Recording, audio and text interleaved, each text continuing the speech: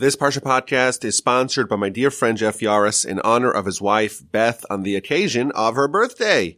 And on behalf of the entire Parsha podcast family, we wish her a hearty happy birthday and we wish her many happy returns. If you want to sponsor a podcast in honor of your wife's birthday or for any other reason, please email me rabbiwolbe@gmail.com. This week, we see a nation that undergoes an absolute stunning transformation. The Parsha begins and the nation is in the absolute depths of despair. They've been enslaved for more than a century. They've been subject to oppressive foreign rule for more than 2 centuries, and things just exacerbated. Previously, they were provided the ingredients, the straw to make the bricks, to fill out their daily quota. And now they have no straw, and they still need to maintain the quota, and they are just in the absolute dumps. And Moshe, per the instruction of God, goes and offers them redemption and salvation, and they are so consumed with their work and misery that they can't even hear him due to shortness of breath. So we begin the Parsha, and the nation is in the absolute nadir of its history. But everything changes quite swiftly and quite permanently. The Parsha begins the year of plagues, 10 devastating plagues that befell the Egyptians, but not the Jews. And this culminates, of course, with the death of the firstborn of the Egyptians. We'll read about that in next week's Parsha. And of course, the Exodus. And the Exodus, well, that kickstarts 50 dramatic days, culminating in the greatest event in all of human history, the revelation at Sinai. And along the way, they have the splitting of the sea, and they start eating manna from heaven, and they have this 3-day scare. They go 3 days without water. They arrive to Marah, and all the water is bitter. And Moshe has shown a stick, which he throws into the water, which sweetens the water. They have the war with Amalek, and they arrive at the mountain, and they experience national prophecy. They get the 10 Commandments, and they start to get the Torah at Sinai. So there's an amazing transformation that's happening over here. And the question I want to discuss today, and ponder about a little bit, is how did this all happen? How did the nation transform so quickly from this lowest point of our history to the absolute peak of any nation, of any people, in any time? That's maybe the story of our Parsha.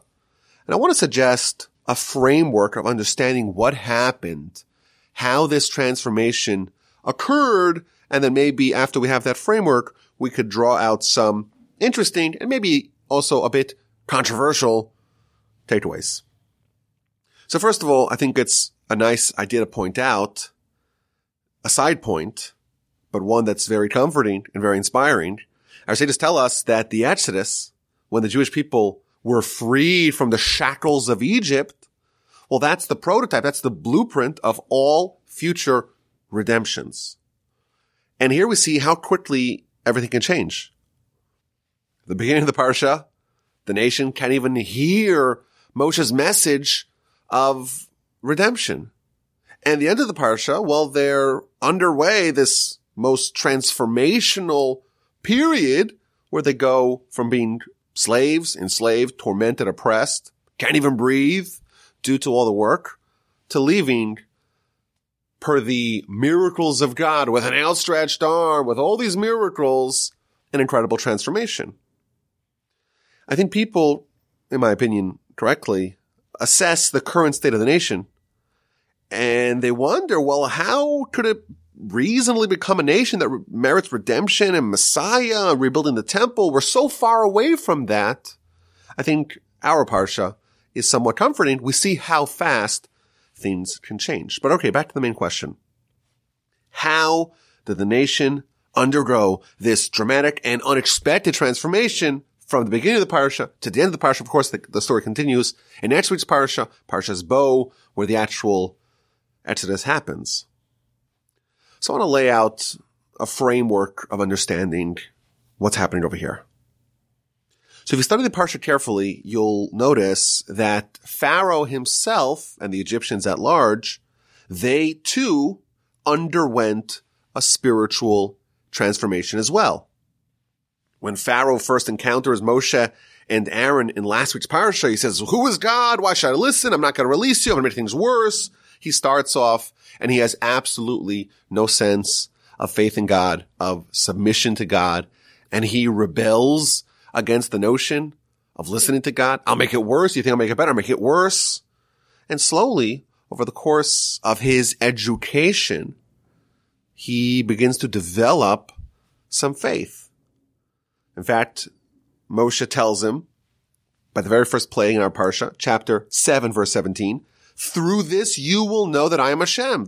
The Almighty sending you a message, tells Moshe to Pharaoh, that he's in charge, and you're going to learn about that. And then when Moshe prays to remove the frauds, this is chapter 8, verse 6, Leman te'edah ke'en Hashem Elokeinu, you will develop the understanding that there's no one like Hashem our God. And then, of course, when the magicians and necromancers of Pharaoh cannot replicate the kinim, the third plague of lice, well, they throw up their hands in submission and they say, Etzba Elokim, it's the finger of God. And by the wild animals, chapter 8, verse 18, Leman te'edah, you will know that I am Hashem amidst the land. When the hail falls, you will know that there's no one like me in the entire land. And Pharaoh learns about faith. And Pharaoh learns about prayer. And Pharaoh learns about the concept of reward and punishment. He tells Moshe, pray for me. Pray to Hashem and have the fraud removed. Pray to me again, chapter 8, verse 24. He develops humility. He almost repents. He acknowledges, this is chapter 9, I have sinned. Hashem is the righteous one, and me and my nation are the wicked ones. Chapter 10, this is next week's parsha. I have sinned to Hashem your God, and to you, and forgive me. This is an amazing thing here.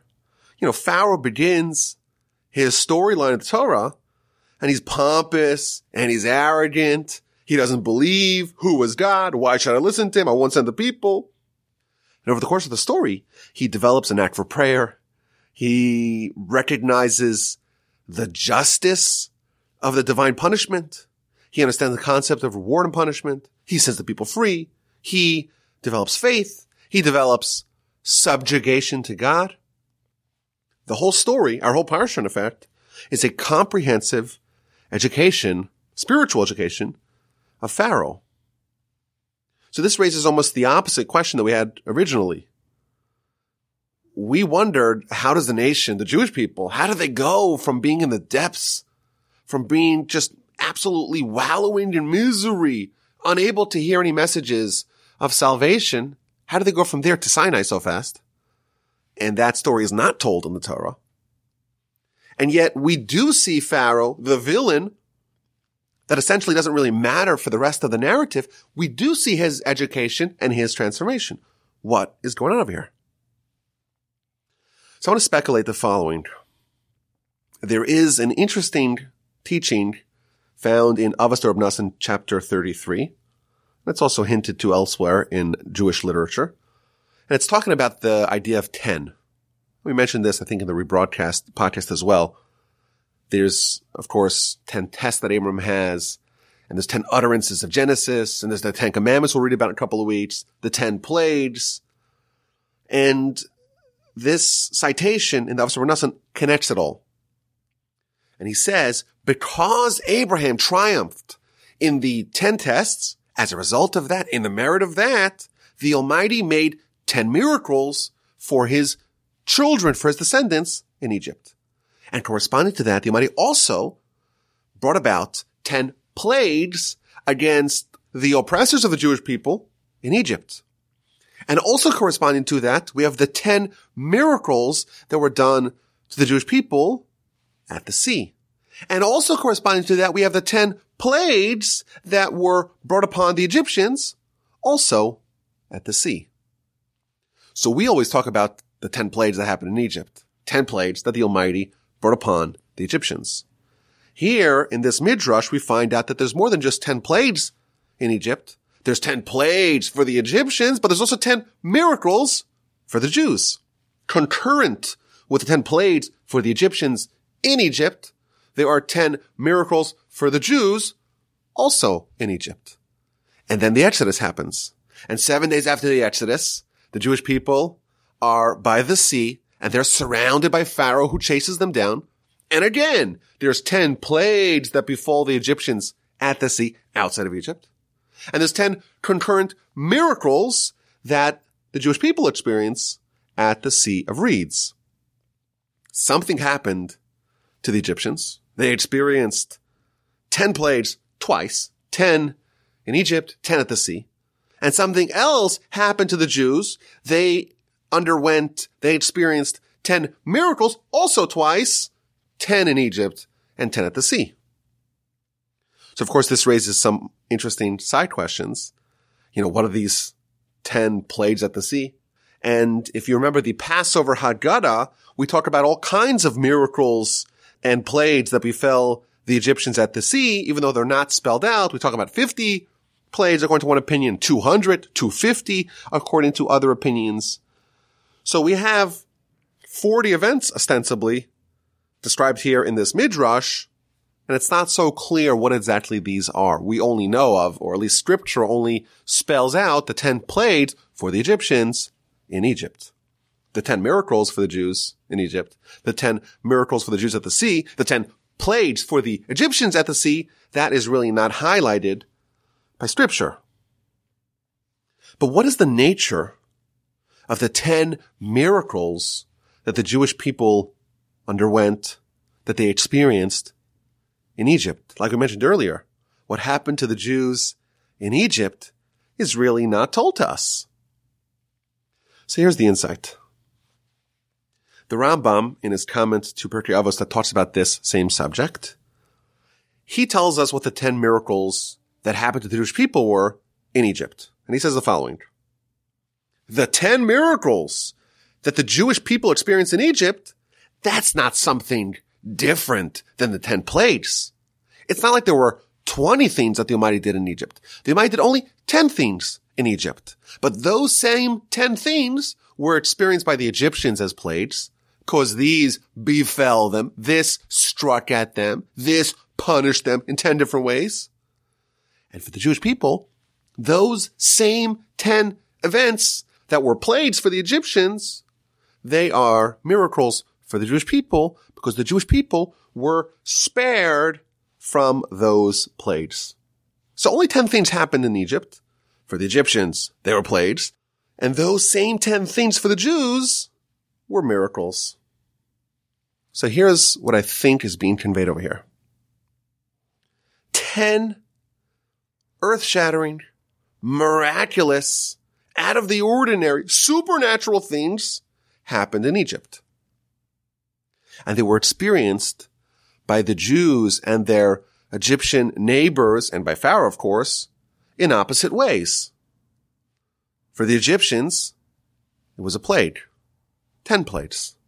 For the Jews, those same things were experienced on the flip side as miracles. We were saved from it. I think we can suggest, I think what this is actually telling us is, this was an education of both Pharaoh and the Jewish people. Both groups, both cohorts, the Jews who experienced miracles and the Egyptians who experienced plagues, both of them drew powerful lessons from what they encountered. They learned about faith, about subjugation to God, about reward and punishment, about accepting divine punishment, about an inclination for prayer and the power and potency of prayer. The Jews and the Egyptians achieved their faith concurrently via opposite means.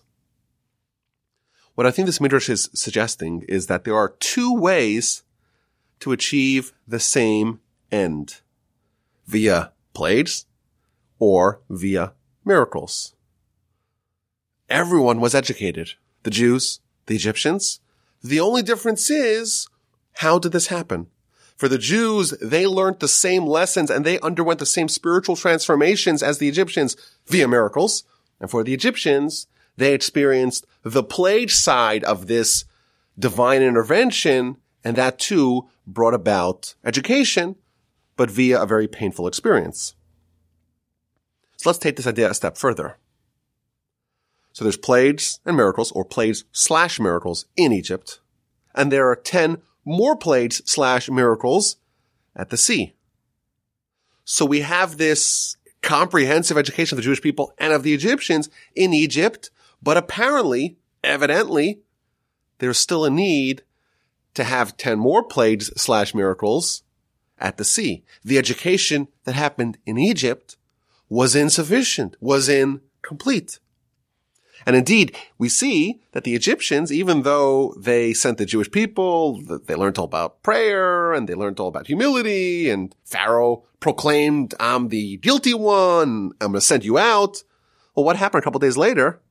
He tells his people, we sent the Israelites out of here, we're crazy, let's go chase them down. Clearly, these are people that their education didn't really stick. They reverted back to the way they were previously, and they pursued the Jews. They chased them down to try to recoup them. Maybe the faith education in Egypt was insufficient. And the Jewish people as well. They receive this comprehensive education, but when they're surrounded by the Egyptians, they don't rely on God. They're terrified, and they tell Moshe, what did you do? Why did you take us out? Are there insufficient graves in Egypt? Chapter 14, verse 11. You should have let us stay there. Moreover, even after the sea splits and the Jewish people walking in dry land and the Egyptians are being swamped by the waters, the Talmud tells us that the angels had a problem with this. And they said, Halalu ovdei avodah zarah v'halalu ovdei avodah zarah. These and these, i.e. the Jews who are being saved and the Egyptians who are being swamped, they're both idolaters. In the estimation of the angels, these two peoples are indistinguishable. And why are some being saved and some being drowned? Again, we see even after the 10 miracles in Egypt that our nation experienced, they're still a nation of idolaters. Clearly, even after the 10 miracles in Egypt, there was work to be done outside of Egypt. There were 10 more miracles the Jewish people needed until they were ready. What happened in Egypt, those 10 miracles, that's partial faith, partial education, and only at the sea, with the second round of 10 miracles/plagues, only then was the deal done. Only then did they have the exultant song of the sea, and did they begin this process of achieving readiness for Sinai. So I think there's maybe 2 interesting insights that we could take from this framework. Number 1, the Jews and Egyptians had concurrent revelations. The plagues, 10 in Egypt, 10 at the sea, educated the Egyptians.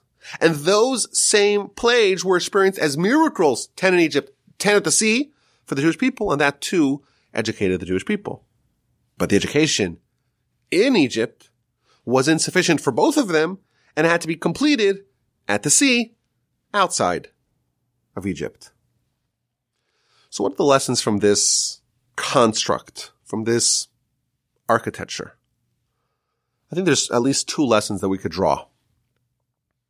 First of all, I think it shows us that there is a dual nature of transformation. The Jewish people were idolaters. And idolaters, well, they're not good candidates to experience Sinai. They can't get the Torah at Sinai, have national revelation at Sinai. They're just not qualified for that experience. So we have to solve those problems before Sinai can actually happen. And here we discover that it has to be solved, so to speak, on 2 fronts. It has to be solved in Egypt with the 10 miracles in Egypt, and it has to be solved outside of Egypt with the 10 miracles at the sea. Perhaps we can say that we have to solve the problem structurally, and only then must we address the bad habit. Let me explain. The Jews were idolaters. They behaved like their Egyptian neighbors. Why were they idolaters? There's 2 reasons, perhaps. Number 1, they were in Egypt. They were living amongst the pagans. And of course, they were influenced They were subjugated. They were enslaved. And they followed the ways of their Egyptian overlords. The Egyptians are idolaters. The Jewish people followed suit. That's the first reason why the Jewish people were idolaters.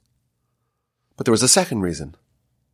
And that is that they developed habits. After being subjected to the Egyptians for so long, they've been there for hundreds of years. They become acculturated and they develop bad idolatrous habits. And therefore, the redemption, which is supposed to prepare them for Sinai, make them worthy of experiencing that transformational, transcendental experience of prophecy at the foot of the mountain, well, that has to address both reasons why the Jewish people are idolaters. And therefore, we have to first address their subjugation to the Egyptians. And with 10 plagues/miracles, the Jewish subjugation to their Egyptian overlords is severed. The situation, the environment that depressed them spiritually and caused them to become idolaters, that was remedied in Egypt. And each plague freed them from the shackles of the Egyptians a bit more, and slowly the structural problem, the systemic problem of idolatry has been solved. And they leave Egypt. But something lingers. Some of these bad habits lingers. Even though the cause goes away, some of the symptoms remain. Even after the Exodus, some bad Egyptian tendencies, they were a bit hard to shake off. So the Almighty makes that the Egyptians chase the Jewish people. We're going to have the 10 miracles/plagues 2.0. And indeed, by the splitting of the sea, the angels, they're exclaiming to God, wait a minute. They are behaviorally identical. They've left Egypt. They've had the Exodus, but there's some vestigial Egyptian behavior that's stuck. Why are you saving the Jews and crushing the Egyptians? And of course, the angels are right. It's an accurate assessment of their current state. But the difference is that now, after the Exodus happened, after we've had a whole year of plagues that have untangled the Jews from their Egyptian masters, now the situation's changed. Their environment has changed. They're free of their Egyptian masters, and now they are in an environment that exudes holiness. And now, in one experience, 10 plagues/miracles all at once could stamp out those bad habits. And now, via the 10 miracles/plagues at the sea, the bad habits melted away. I think this gives us a powerful lesson, or at least a framework for fixing bad habits and bad tendencies. Changing bad habits requires two different elements. Number one, we have to address the cause, the structure, the system of the bad habits, the system that promoted and encouraged the bad behavior. And then, when the situation is no longer conducive to that bad habit, you could easily address the habit itself and try to stamp it out. If you try to address the symptom without trying to address the underlying cause of a problem, well, that's going to be maddeningly difficult because the cause is still there. And maybe you can finesse your way towards overcoming the symptoms, but that will result in a perpetual state of conflict and it won't be resolved. You address the cause first, and once the cause goes away, there's no engine driving those symptoms, and then it's much easier to address the symptoms themselves. You have only 50 days from the Exodus, and the nation that, 43 days prior, they're assessed by the angels, this is a nation of idolaters. Where are they? They're worthy to be standing at the foot of the mountain and experiencing national prophecy. It turns out that the bad habits themselves, it's actually not what makes them so sticky and so notoriously difficult to free ourselves from. It's the environment that promotes these bad habits. It's the structural cause of these bad habits. It's the system that encourages it. And hundreds of years of learned behavior in Egypt, once we have a whole year of plagues trying to separate the two, made the Jewish people a distinct entity, separate from their Egyptian overlords, and they're out of Egypt? Well then, all that learned behavior, once it no longer has the cause pushing for it, it's very easy and quickly, once Egypt is in our rear view mirror, to unlearn and to forget and to banish all those bad habits of Egypt. I think that's one lesson from this structure of how the Jewish people became the nation that was transformed from slaves that cannot envision freedom, beginning of our parsha, and of course, quickly leading towards the Exodus. Of course, our parsha ends in the middle of the story, and it picks up with the last three of the plagues in Exodus parsha, but it's one continuous transformation, one ongoing transformation of the nation. How did this happen? Well, we have these plagues and miracles, and both in Egypt and at the sea, and that leads towards a transformation. I think there's another lesson, and this is where I may get into trouble. So I will try to weigh my words carefully. And here's the idea. You tell me if I'm wrong. Send me a fiery email to rebelbenjamin.com.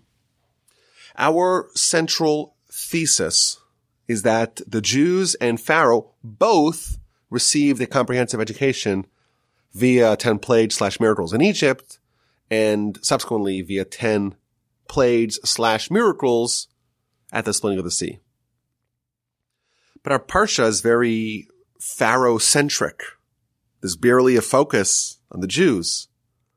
You would imagine that the story could have been told from the vantage point, from the point of view of the Jewish people who witnessed the suffering of their Egyptian neighbors and the tremendous inspirational lessons of faith and of humility and of love of God and of recognition of divine punishment and reward and of subjugation to God.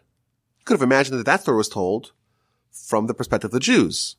But we're following Pharaoh's storyline and narrative. Everyone is transformed in our parsha, Pharaoh, and that story is told in great detail. And the Jews, their transformation is not really highlighted. So why does our parsha focus on the 10 plagues and not so much on the 10 miracles that came along with them? So I want to speculate the following. Maybe this is a lesson and a warning, shall we say, for us. Our nation has been awaiting redemption for several millennia. Of course, we believe in the concept of Messiah, a restoration of Jewish hegemony over Israel. We're going to reconstitute the Sanhedrin. We're going to rebuild the temple. This is, of course, part of our prayers, part of our liturgy, part of our national hope and yearning for thousands of years. Rebuild Jerusalem, restore the Davidic monarchy. Of course, that's something that we are hoping and yearning for a long time. But as is evident, and of course something that undergirds the basic concept of change in the Torah, the external circumstance is only a reflection of the internal change. The only way for us to have Messiah is if we are inherently worthy of being that nation.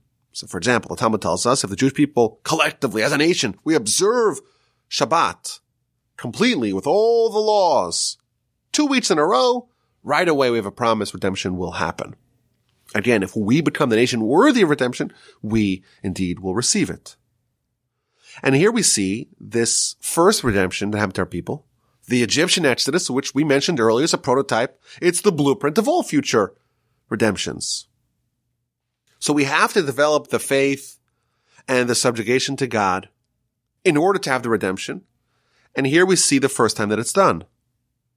And now we have learned that there are multiple ways to earn the faith, the credentials, the lessons needed to have the Exodus.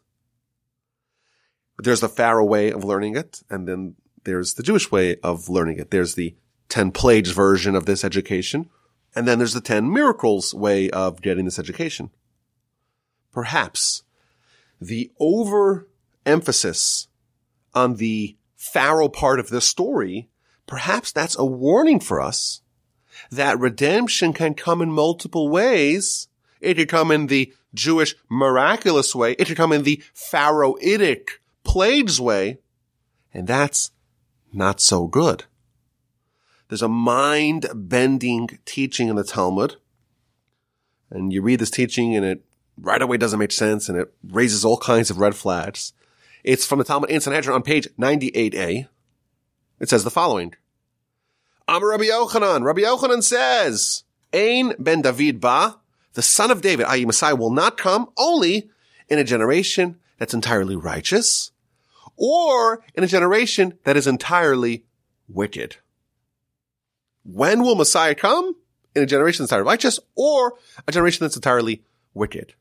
So first of all, we're told the concept that we've mentioned a few times already, and that is that it is the nature of the piety and the righteousness of the generation that will result in Messiah.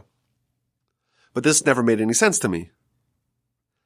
I was always under the impression that for us to be redeemed, well, we have to become worthy of redemption, and therefore we have to become righteous. Our kids are always told, every time you do a mitzvah, you are installing another brick on the temple. And God forbid, every time we do a sin, well, then we are demolishing part of this temple. And here we're told that there is a way for the son of David to come, and that's a generation where entirely righteous people. Everyone's righteous. Well, that makes sense. Messiah will come. But how is it possible to achieve the same goals via opposite inputs? How is it possible that David will come, the son of David will come, in a generation that's entirely wicked? Here's the answer. Pharaoh got plagues and learned the lessons of faith and prayer and submission to God. The Jews got miracles and they learned the same thing. Here's the lesson of the Talmud. We will be redeemed. That part is fixed. That part is immutable. It's foretold in the prophecies. It definitely will happen. But how it will happen? What is the nature and the circumstances of that redemption? That is up to us. And here's where I'm going to get into some dangerous territory. The state of Israel. We have a state. Is that amazing? Is that incredible? After 1900 years, there is Jewish sovereignty over the land of Israel. Amazing. Well, if I told you that, a few hundred years ago, there's going to be a Jewish state in Palestine, in the land of Israel, in Eretz Yisrael, you would say, well, that's expected. Look at the prophecies. The prophecies talk about the Jewish people coming back to the land and once again making the land bloom. The land that is going to be desolate when the Jews are not there is going to once again flower and flourish once the Jewish people get there. That's expected. But how did we get it? Is it reasonable to say that we had to endure the worst suffering any people have ever experienced in order to get it? You can make an argument that the way we got it almost necessitated the worst genocide in all of human history. Of course, I would imagine we could have gotten it in a more perhaps pleasant way. It seems like to me that with respect to the state of Israel, we got redemption, but we got it in the Pharaohitic version. We got it via the 10 plagues, not via the 10 miracles. And now we are awaiting another redemption. And every year we read Pharaoh's story and Pharaoh's comprehensive education. And perhaps we could read it as somewhat of a warning. The Torah is showing us one side of the education and training that's happening here, the side of the Egyptians and of Pharaoh. There were 10 plagues. And these plagues taught Pharaoh and the Egyptians many lessons. But what was their result? They were left in an absolute dreadful state. And that's a warning for us. We too can have a Pharaohitic redemption. We too can have the son of David come in a generation that's entirely wicked. And that's pretty awful. And that's pretty terrible. And therefore, perhaps we can read our Parsha as somewhat of a warning that we ought to do whatever we can to have the Son of David arrive because of our deeds in a generation that's entirely righteous and not despite of them, and not in a generation that's entirely wicked and not via the Pharaohitic method of redemption, via the 10 plagues that are very educational. Okay, let us begin this week's, drum roll please, A and Q. Now A and Q, if this is the first time you're listening, A and Q stands for answers and questions, the opposite of Q&A. Q&A, the audience presents the presenter a question. But in A and Q, which is what we do on the Parsha podcast, A and Q, I, the presenter, ask you a question. And you are encouraged to try to think of a response. And here is this week's question. If you have an answer, send me an email, rabbi@gmail.com. Moshe and Aaron are central characters in the story of the redemption. And of course, last week we meet Moshe and Aaron when they go to Pharaoh. Of course, the story follows Moshe and then he reunites with his brother Aaron. And they go to Pharaoh, and their first attempt at trying to gain the release of the Jews is a failure. They come to Pharaoh and they tell Pharaoh, let us go. We want to go worship God. And Pharaoh says, what are you doing? Who's God? Why should I listen to them? I'm going to make it worse for you. And Moshe, at the end of last week's Parsha, and the Parsha Shmos, goes back to God and says, why'd you do this to me? You told me that I'm going to go help save the Jewish people. Instead of saving them, it got even worse for them. The things worsened. Their situation deteriorated. And our Parsha begins several months later, and the Almighty once again approaches Moshe and makes another pitch. Go back to the Jews, go back to Pharaoh. We're going to try this again. We're going to have a redux. So Moshe goes to the Jewish people, and they don't listen to him because they're working so hard, because he made things worse for them, really, because now they don't have the straw to make the bricks, and they can't even hear him. And now God says, okay, now it's time to go to Pharaoh. But then there is a little bit of a segue, a little bit of a sidebar, where Moshe and Aaron are formally introduced. We don't know who Moshe is in last week's Parsha because it just tells us there was a man from the house of Levi who married a woman from the house of Levi and had a son, and that's Moshe. And Moshe's brother Aaron. But we don't know the identities and the background, the pedigree of Moshe and Aaron. And now, when they're about to go to Pharaoh a second time, now they're introduced. Who are these people, Moshe and Aaron? Well, the father's Amram. And he comes from the family of Kahas, the son of Levi. And we're told the whole storyline, the whole pedigree, the whole background of Moshe and Aaron. We're introducing these people formally because they have very important roles to play. And the question is like this.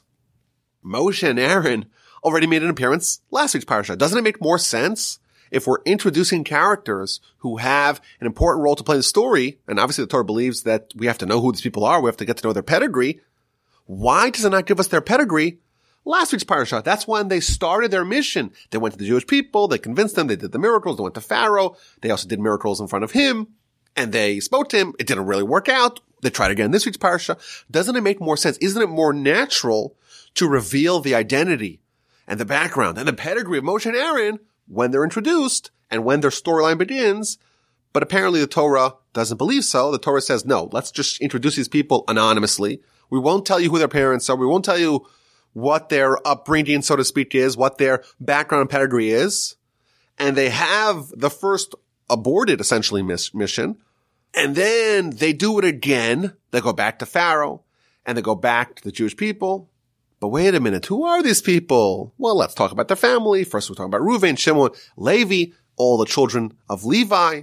And then Amram, and Amram married Yocheved, and they had a bunch of children, Aaron and Moshe. And these are Moshe and Aaron who are going to Pharaoh. Give me the pedigree at the beginning. Why do you jump in middle of their story, in middle of their mission, and only now are you telling me who these people are? If you have an answer, send me an email, rabbiwolbe@gmail.com. Okay, let's get to last week's question. Now, when I asked the question last week, I was so sure that this week I would be able to gleefully tell everyone on the podcast, I got no answers and we have no idea what the answer is. And I'm sorry. And I hate to disappoint, but we have to wait till next year. We have to think about it for a whole year before we can get the answer. That's what I was planning. And I was going to say, you see, I don't have an answer. No one else has an answer. We're just stumped by this question. And I'm sorry. We'll just have to leave it at that. That was my plan. But as usual, I was bailed out by the incredible Parsha Podcast family. And I think I'm going to do this more often. I'm going to find all these questions that I don't have answers to. And I'm going to present them to the audience. And boom, let the answers roll in. So here was the question last week, just quickly. The question was, there are two people in the Torah who lose the priesthood. Reuven loses it because he tampers with his father's bedroom arrangements. And Moshe loses it when he accuses, essentially, Aaron of being envious. And that's why he wants Aaron to go and not him. And because of that, Aaron, who was slated to be a Levi, Aaron becomes the Kohen, and Moshe is demoted to become a Levi. And the question is, what's the connection between Reuven's loss of priesthood and Moses' loss of priesthood? So I got a bunch of answers, incredible answers, of course, from the amazing Parsha Podcast family. But one idea that kept coming up in a lot of the answers is as follows. What is the job of a Kohen? The Kohen is like an intermediary, a go-between between the Almighty and the Jewish people. The Jewish people have prayers. The Jewish people have sacrifices. And the high priest, the Kohen Gadol, and the priests in general, they elevate that to God. It's the message of the Jewish people and bring it before God. Moreover, they take the blessing of God and they deliver it to the Jewish people below.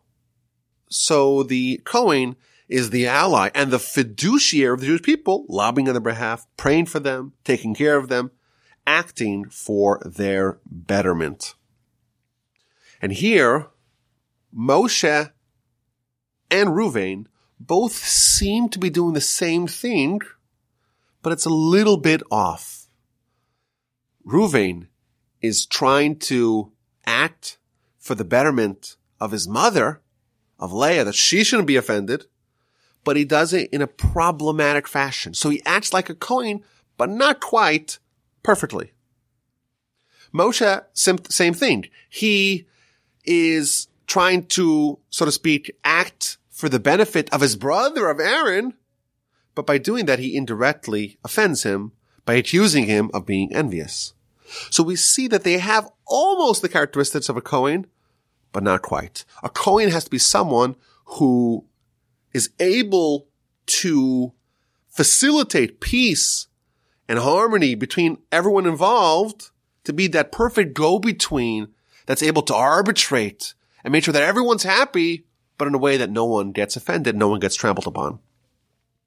My friend Adam wrote the following. I want to read it because it was written so nicely, and he really explains the idea really nicely. And of course, I want to point out that there were others who also submitted the same kind of idea, but I want to read this because I really liked how he wrote it.